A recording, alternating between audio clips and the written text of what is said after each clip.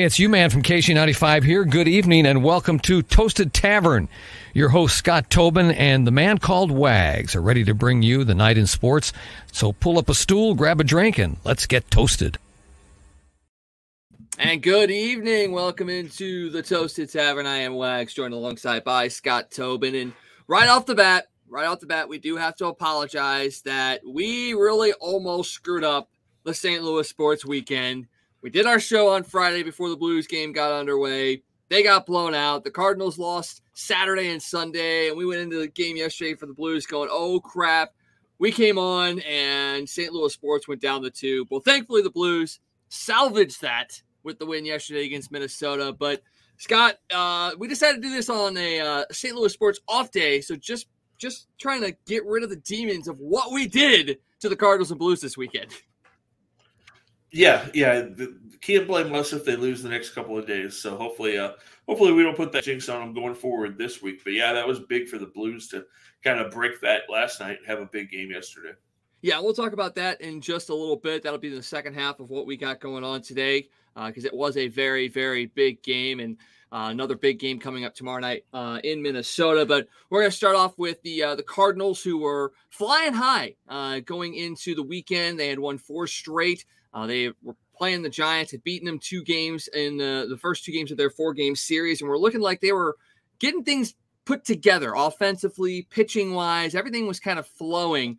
And then Saturday happened, and it all really kind of fluctuated out of Steven Matz's start. And I want to not pile on Steven Matz at this point because, he had just come off the bereavement list. He'd just gotten back from spending time with his family after losing a loved one. So I really can't sit there and say that this is 100% on Steven Matz, even though he did give up 8 runs in 2 innings. It wasn't a good start for him, and it kind of put the Cardinals behind the 8 ball. In a game they scored 7 runs in and really fought to get back into that game before the bullpen kind of blows it late. But what did you see on Saturday in that game outside of Steven Matz not getting out of the second? Yeah, it's just tough, like you said, when your starting pitcher comes out and has a rough game like that. He gave up 4 in the first, gave up 4 in the second. Grand slam in the first, 2 2-run homers in the second. That makes it tough to really get any momentum going on. Like you said, the Cardinals did a nice job of fighting back in that one. And, like you said, Matt's coming off the bereavement list. A lot of people were piling on, he's had 2 or 3 bad games. But you got to look at the fact that Matt's had thrown 16 solid shutout innings going into that game, and, coming off of, dealing with the death in the family or whatever. He just wasn't sharp on Saturday. And when he did have to throw a strike, the Giants were ready to pounce on him. And you saw what happened. But the Cardinals did a nice job of fighting back. You saw the bottom of their lineup really hit well in that game. Bader had a really good game. Paul DeJong had a really good game. A couple of hits, couple of RBIs, looked good at the plate. Yachty had a couple of hits, got his 1,000th RBI in that one. So, they did a nice job. They tried to fight back. Unfortunately, the bullpen just couldn't hold it at 8. It seemed like every time the Cardinals tried to make a little bit of a comeback, the Giants would answer. So it was just one of those games, kind of disappointing that they couldn't pull that one off. And then you went into yesterday thinking, okay, let's take 3 out of 4. And kind of the same thing. Dakota gave up a 2-run homer early.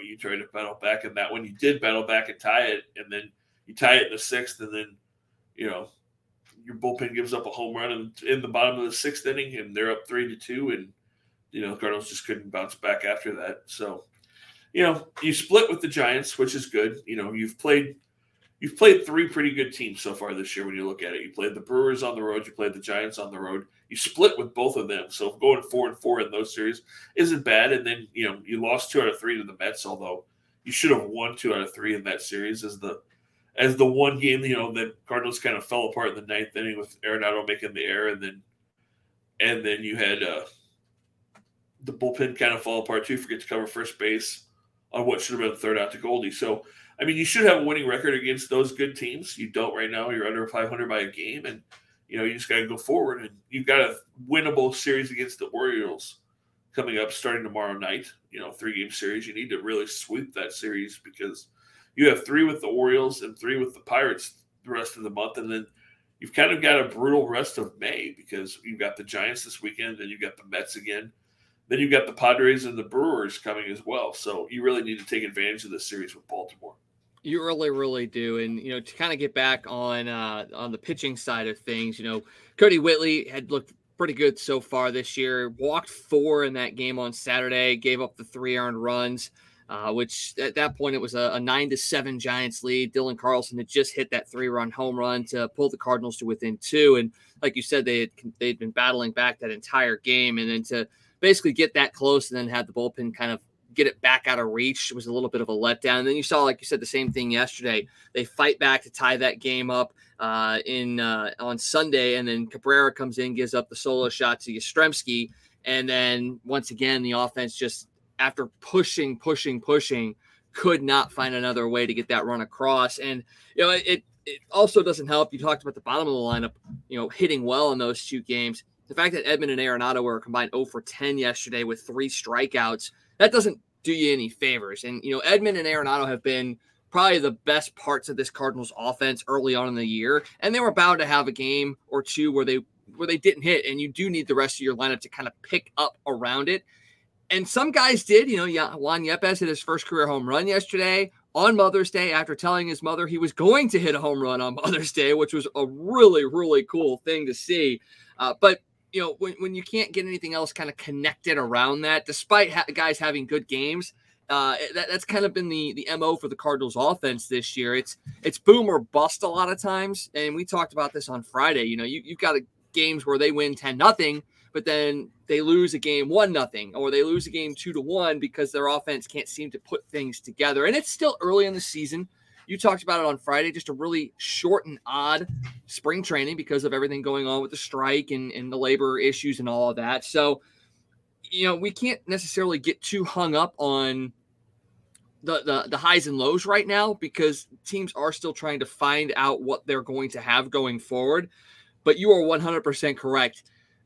After this series against Baltimore, they have better figure some stuff out. They need to know exactly who's going to be playing where. And, that may be, finding a spot for Paul DeJong to not play in a game if that's the case, or maybe making a couple of more lineup changes, which I think for the most part, Ali Marmol's done a really good job with this lineup, putting guys in the right position and the right opportunities to succeed outside of Paul DeJong. And once again, it's not totally on Paul DeJong. You said it yourself.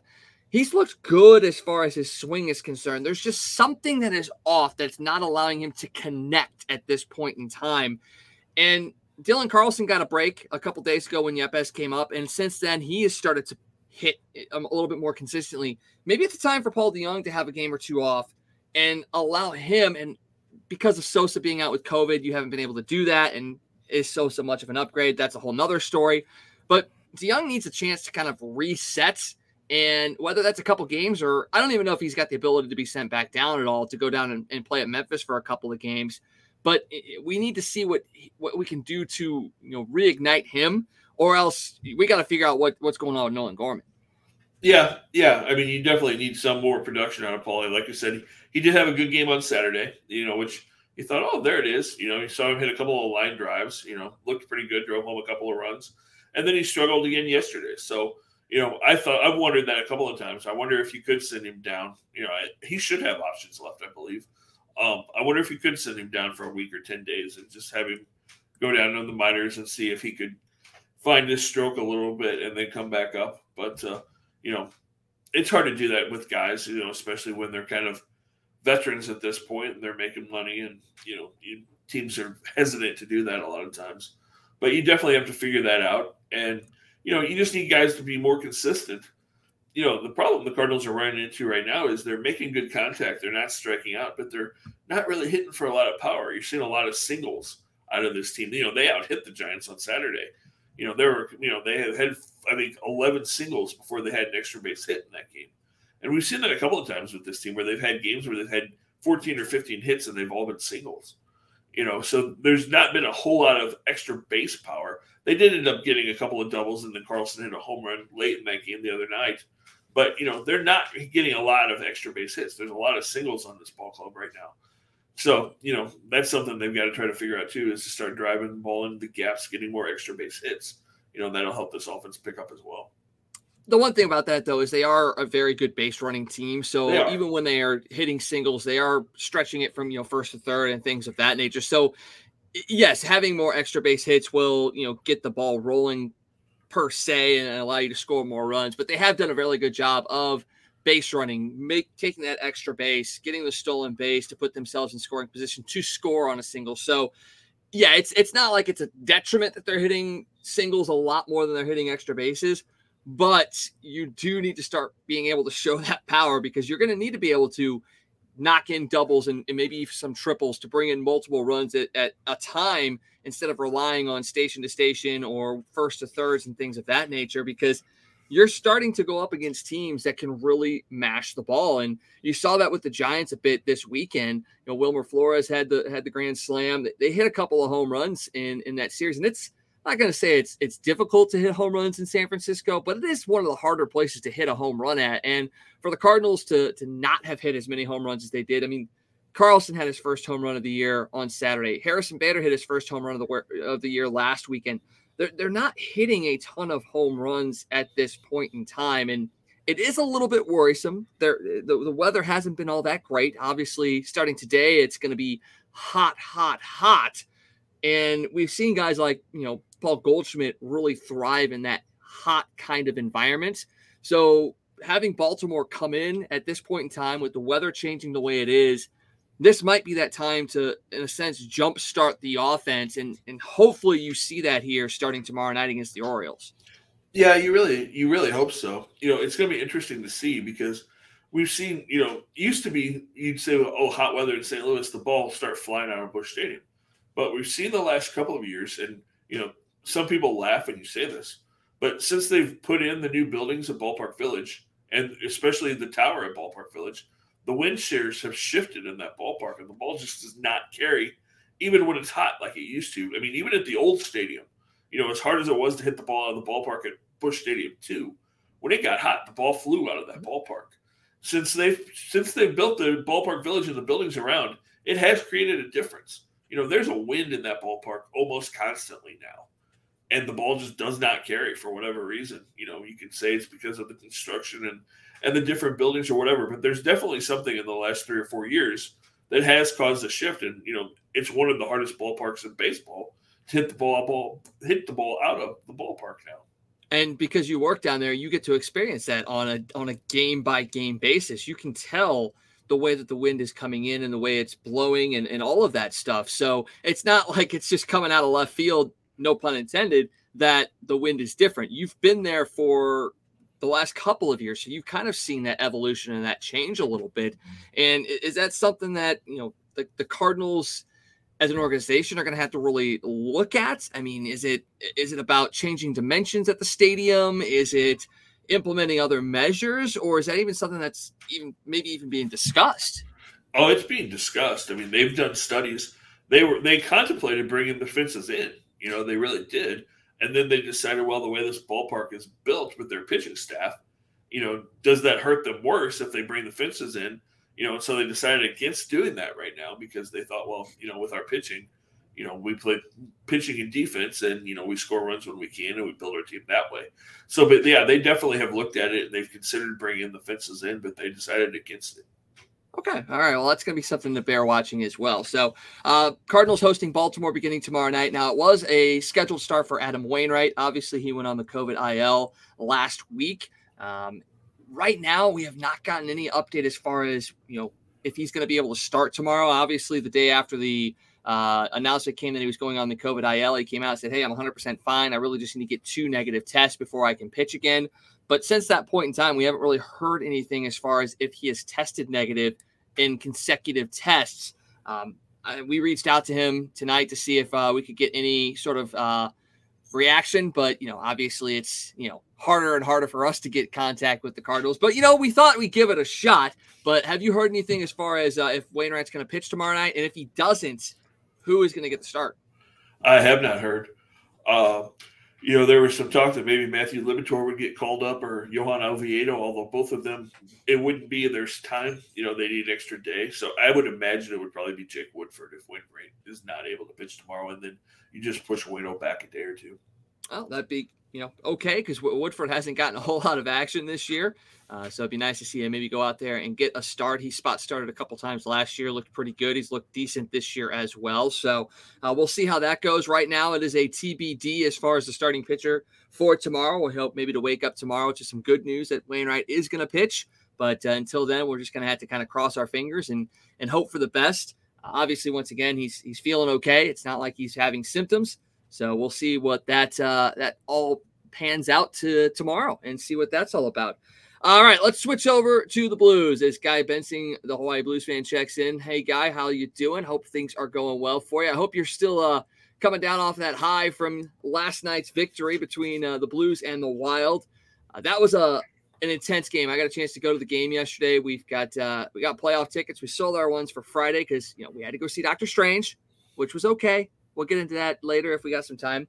But we were able to go to yesterday's game. Just an absolutely electric atmosphere. Jordan Binnington got the start, and he was roundly applauded, which I turned to my brother when all this was going on, and I go, so all these fans that are standing, cheering, making a hoopla about Jordan Binnington, these aren't the same ones that were, bitching about him a little while ago, right? These are the ones that were backing him all the time, right? Right? Regardless, he got a great ovation. The fans were behind him for sure. The fans were behind the team, despite them being down 2-1. And honestly, he looked like the Binnington of 2019. He stopped 27 wild shots, did a couple of goals, but he did make a couple of game-saving stops, especially one on Kaprizov in that game. I think it was the second period. I apologize. Second period, he made that post-to-post save on Kaprizov. And this is the thing that kind of I knew, but I didn't know at the same time. That win yesterday from Jordan Binnington was his first playoff victory since the 2019 Stanley Cup Finals in Game 7. Blues have been swept in the last two playoffs, and I think maybe we all just trying to put that out of our minds, but that was his first win since 2019. That was incredible. Yeah, it really was. He came out and really played well. Like you said, he looked like the Binnington of 2019. And yeah, I guess it was 9 games, counting the 2 play-in games, during the bubble that he'd lost in a row postseason-wise. So, it was a huge game for him, a huge boost for the Blues. They really needed him to come out and do that. And he got this series back to where he needed it to be at 2-2. And, yeah, fans were excited to see him, which was good. And like you said, it's funny. Sports fans are funny, aren't they? People bitch and moan and, oh, man, we don't want to see him. Don't play him. And, oh, look, there's Jordan Binnington. We love Binnington again. So asking you now, if you're Chief, is it Jordan Binnington the rest of this series in the net? Yeah. Oh, yeah, 100%. You ride the guy that is playing well. And that's not to say Ville Husso was playing poorly. He was not the beneficiary of good defensive play in front of him. He's been kind of hung out to dry in a sense in those games. So yesterday's start for Binnington wasn't an indictment on Ville Husso and his play at all. It was more so of hey guys, we got to change the mindset of our team and we got to shake things up a little bit. And when you can say you can go to your Stanley Cup winning goaltender who stole a bunch of games in 2019. That's a pretty good way to make a change, and it helped for sure. Now I'll say this: the defense is continuing to take hits for sure. I mean, obviously Torrey Krug was injured in Game 3; he's going to be out for an extended period of time. Marco Scandella started yesterday's game, left after about his third shift, a re-aggravation of his injury, so he was out. The Blues dressed 7 defensemen on Sunday. And I don't think it was the mindset of, we expect to lose the defenseman in this game. It was more so of, hey, we got to make sure that we protect who we have out there because they were playing guys like, Stantini, who had very rarely played in the playoffs. Calle Rosen was in his 3rd playoff start. Scott Perunovich was in his first game action since January 15th. So I think it was more a matter of, hey, we've got a bunch of guys that we want to see and can make a difference. They weren't expecting a guy to go out with injury, but it ended up playing out that way. And listening to the post game on the way home from the game yesterday, not only the Scandella injury, but Santini only played 3 minutes and 8 seconds. So essentially, you were playing the game mostly with 5 defensemen. You dressed 7, you played with 5, and you played a forward down, and yet they still found a way to essentially dominate that game. I mean, they held Minnesota to like 5 or 6 shots in the first period. Yes, it was a 1-1 game after one, but they came out there on a mission, and it's the exact opposite of the team we saw on Friday. On Friday, they came out and they wanted to hit, and not play hockey. On Sunday, they came out and they were calculated. This is exactly the team that you wanted to see at the start of this playoff, and that's what you saw in game one as well.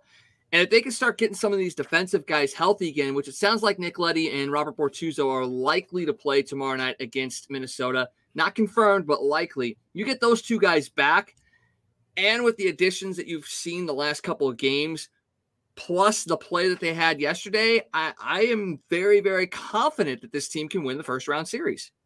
Yeah, let's hope so. Let's hope so. Getting Bortuzzo and Leddy back would be huge, because some of the stuff I was hearing today, a lot of people are saying they don't think you're going to see Torrey Krug again in the playoffs, that he's done. So that's a big loss. But if you can get those other two guys back, that would be huge. Well, and Scott Perunovich checking back into the lineup is essentially a Torrey Krug-esque type of player. He's a smaller defenseman, obviously, but he's a guy who can quarterback the power play, which we saw him do yesterday. He picked up an assist in the game. He's a guy that is okay defensively. He's not a standout defensive defenseman, but he does enough the right way. He did have a pinch yesterday that led to a 2-on-1 that Bennington turned aside, but at least you have a guy like Perunovich, if he can stay up and play, because he was recalled under emergency conditions, I believe. So the fact that Scandella and Krug are out now, you might be able to keep him up there and put him into the lineup. At least you've got, it's not a 1-for-1, but it's a very, very close 1-for-1. And then you add Leddy and Bortuzzo back into that. You have the grit of Bortuzzo. You've got Leddy who can pair up with Parayko and slot people down. So, yeah, it definitely, the confidence level is rising a little bit as we get a little bit deeper into this. And now the fact that Jordan Kyrou is kind of back to where he was at the start of the season. The offense is kind of rolling just a little bit. Kyrou had 2 goals yesterday, and that second one, I don't know if you got a chance to see that goal. Wow, oh, wow, that was a highlight reel goal. Yeah, I saw the highlights. That was pretty awesome. That was definitely cool. It was incredible. Now, he did have a couple more opportunities to finish off the hat trick, but turned into a bit of a playmaker for his teammates. I'm not one of those guys that sits in the arena and yells at a guy to shoot. I'm not that kind of guy. But there were a couple of times where I literally yelled shoot, because I'm like, dude, you're driving down the middle of the rink in front of Fleury. Shoot the puck. And he was trying to dish it off. So there's still a little bit of frustration, still a little bit of work to go in his offense. But this is the thing. The Blues still haven't gotten that Thomas Tarasenko-Buchnevich line really, really going. They do have a goal and 5 assists so far in this series, but they haven't been able to really cycle the puck like they normally do. And that's a credit to the Wild defensively. Don't get me wrong. They've done a really good job of kind of clamping down on that line. But the nice thing is to see the Blues roll those multiple lines and create offense at different levels is something that you really, really have to be happy with. Yeah, absolutely. Absolutely. And that'll be key, as it's now a 3-game series. So as we're tied at 4-4, are you sticking with your Blues at 6, or does the series go to 7 now? I'm sticking with the Blues in 6. I am, because I'm going to be there Thursday night and I want to see them close it out. I understand. But here's the thing, though. They win, they're playing Colorado very likely. And This is a Colorado team that's playing very, very well. Obviously, Darcy Kemper, though, out tonight. He got poked in the eye with a stick in Game 3 against Nashville. It sounds like all indications are he's going to be fine. He probably could play tonight if it was an elimination game, but they're just being extra careful, especially with it being an eye injury. And Greg Rusinski was on 101 today, and he talked about this Minnesota-St. Louis series and basically said the winner of this series is very likely a team that can beat Colorado because they are built to beat Colorado. Now, obviously, we've seen Colorado. We've seen how we play. We've seen how Minnesota plays. Do you buy that? Do you buy that the winner of this series has a good chance of knocking Colorado out of the playoffs? I think it's going to be tough because Colorado is really good. If the Blues defense is completely healthy, if they get all of those guys back, I think they've got a shot. If you don't get Leddy back, or if you don't get Bortuzzo back and Krug is out, then I don't think there's a chance that you win that series. So, I mean, I think if you get 2 of those 3 guys back, I think the Blues have a shot. Same thing with Minnesota. I mean, it's going to be tough for anybody to beat Colorado in my mind. I think Colorado is the clear favorite to win the whole thing at this point. But I think if the Blues are healthy, I think they have a shot at it.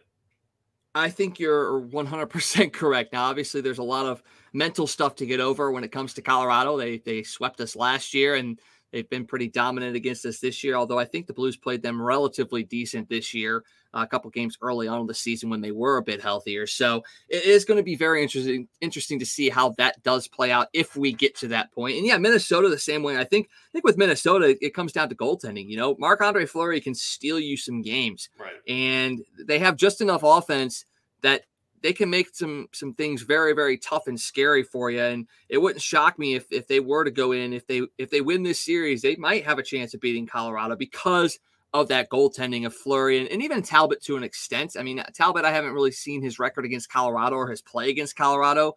We just know Fleury's pedigree. Right. So that will be a fun series to watch too if the Blues do get eliminated, to see a Minnesota-Colorado series, see how that one plays out for sure. It's been fun. You know, we've got a lot of really good series going on right now. Boston, Carolina, Toronto, Tampa, Edmonton, LA. All those series are tied at 2. So every series that plays on the days the Blues and Wild play on sits at 2-2. So if that doesn't tell you about the parity of the league right now, I don't know what does. Tonight you got Pittsburgh and New York going at it right now. Pittsburgh leads that series 2-1. Last I checked, it was tied at 1, but the Penguins have exploded in the second. It's a 4-1 Pittsburgh lead in the second. Panthers and Capitals, Washington leads that series 2-1. They are tied 1-1 in the second. And then later on tonight, you've got Nashville and Colorado, with Nashville obviously leading that one 3-0. Dallas and Calgary also tonight. Dallas leading that series 2-1. That's a bit of a surprise, I think, is Dallas leading that one 2-1. Yeah, I think you're right. I think that is a surprise. I wasn't expecting Dallas to have the lead in that series. Yeah, especially with the high-powered offense of Calgary for sure. And then one final note in the NHL. This one kind of came out of nowhere, honestly. I don't know if you got a chance to see this, but the Islanders have fired Barry Trotz. Oh, wow. They missed the playoffs for the first time in the 4 years Trotz was there. They reached the Eastern Conference Finals twice. They lost to Tampa Bay each time. A bit of a shock. It is Lou Lamoriello, so he's a guy that will pull things out like this every so often. But that was a big surprise for sure. Yeah, that's a surprise. You can almost go back and kind of compare that to the Cardinals getting rid of Mike Schilt. After last season, a coach that's had that much success. You're like, okay, what would be the driving force to make you fire a coach like that when you've had that much success in the last few years? Yeah, it's Lou. That's the thing right there. It's just Lou Lamoriello. That's all it is. There's no explanation except it's Lou. So it's gonna be real interesting to see where Barry Trotz ends up. I think there'll be a couple of teams. I think honestly, there might be a couple of teams that made the playoffs this year that might sit there and go, you know what? Thank you for what you did, but Barry Trotz is out there. We're going to upgrade. And I mean, I'm looking at the teams that are in the playoffs right now, and who in my mind would I look at and go, man, Barry Trotz would fit in very, very well there. I mean, New York would be an interesting spot for him with the Rangers staying in New York, obviously. Toronto might be an interesting one as well. I don't think they're going to get rid of their head coach, Keith. But there are a couple playoff teams might take a look at that. There are also a couple of teams, obviously, that are outside of the playoffs that would kill, honestly, to have a Barry Trotz as their head coach. But it's going to be an interesting offseason for sure to see where he lands up. All right, man. I know we were going to just do a quick one tonight because we're both kind of exhausted after a long weekend and we're kicking our butts right now. But real quick, Nikola Jokic named MVP of in the NBA this year, second straight season that he got that. That's a pretty big accomplishment. A guy that basically had to drag Denver into the playoffs. They were the 6th seed this year before losing to Golden State. Congratulations to Jokic for sure. It's a huge accomplishment for him. Absolutely. Yeah. And like you said, literally with all the injuries that Denver had this year, he really did drag them. And it was pretty much him, and that was pretty much it for Denver this year. It's pretty much Jokic, and that was it. But yeah, great job by him to win his second MVP in a row. Have you had a chance to watch any of the Memphis Golden State series? I have not. And I mean, the only thing I got a chance to catch was I watched a little bit of the injury to Ja Morant, which honestly, I don't know what all the big uproar was about. It didn't look like when I think of a guy grabbing somebody's knee, I'm thinking grab and yank. This was not a grab and yank situation. Morant's going to be out tonight, likely. Although we said that about Luka Doncic, and he has played every single game of the series for the Mavericks, which, I mean, guts and glory right there for Luka Doncic for sure. But no, I have not had a chance to see much of the action. It's been chippy. It's been physical. It's been kind of ugly, honestly. And I think a lot of the talk after the jaw injury was because of the injury that Gary Payton Jr. suffered the other night. Mid-Memphis going, see, Golden State does it too. They're dirty, blah, blah, blah. But yeah, that series has been physical and it's been intense. And if you get a chance to watch it, and if you're a fan of 90s basketball, go watch, because they're playing a little bit of 90s basketball in this series. Well, I'm going to have some time tonight, so I think I am going to check it out. Yeah, it's been intense, man, and it's going to just be even more in the next couple of games after the thing with Jai last night, and Ja coming out and basically saying that it was kind of a dirty play. So we'll see how this series wraps up. Hey, I'm a fan of 90s basketball, like you know. I mean, we grew up with the Bulls in the 90s. We grew up with, Patrick Ewing and the Knicks and the Pacers and the Pistons and all. That's our type of basketball for sure. So that you got that game going on tonight. Boston, Milwaukee going on tonight as well. The Bucks leading that series 2-1. Giannis 41 points in their Game 3 win. Going to be interesting to see if Jason Tatum can bounce back and really pull the Celtics back into the series. He's been able to do it a couple of times. Boston has bounced back a couple of different times this postseason. So that should be a very, very good game as well. So make sure you check that one out. You got anything else going on this week? I mean, I know you'll be down at Busch Stadium for the Cardinals and Orioles series. And then you got anything else going on? No, man, I'm just going to be down there for that this week. So that's going to keep me busy. I am going to say one thing before we wrap up.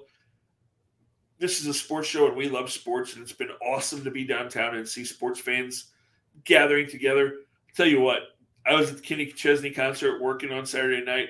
To see 40,000 people down there back at a live concert was pretty awesome, too. Just seeing people together, no masks, everybody singing and dancing and drinking and having a good time, and just a big party downtown was really cool Saturday night to see that back. And it was a good time, man. I'm not the biggest country fan in the world, but Kenny put on a heck of a show, and he definitely engaged the fans, and it was a lot of fun.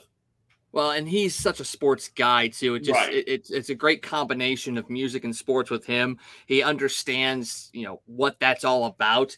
I wouldn't doubt it. I know my parents were down there. I know one of my managers at the store was down there as well. So it brings together people from all different walks of life, and it just makes you feel good. And like you said, being able to have 40,000 plus down there, no mask, just enjoying life like it used to be, just gives us a little bit more hope that we are getting closer and closer to a little bit more of normalcy. Now, there are other things going on that aren't, but whatever we can control in a sense, let's be happy about that and be respectful of people and just enjoy the normal things that we used to enjoy as much as we possibly can. Absolutely. So, all right, well, Cards, Orioles, and then the Giants in this weekend for sure. A fun time down at Busch. Make sure you guys get out there if you can. Blues in Minnesota tomorrow night before coming back home for Game 6 on Thursday. Basketball playoffs in full swing. So much stuff going on in the world of sports. We'll be back with you guys when we get a chance to check back in. If you get a chance, if you want to listen to some SLIAC baseball tournament coverage, we'll have that on prepcast.com later in the week, Friday and Saturday. You'll have those games going on. I'll get a chance to call some of those as well. So make sure you tune in for that. Until we see you guys in the near future, you guys enjoy yourselves. Be safe out there in this hot weather coming up. And you guys have a great night. And we'll see you guys as soon as we possibly can. Hey, it's U-Man here from Casey. For all your sports news, catch the Toasted Tavern with Scott Tobin and the Man Called Wags weeknights at 9 p.m. You can follow Toasted Tavern on Facebook, Twitter, Instagram, and YouTube. Let's get toasted.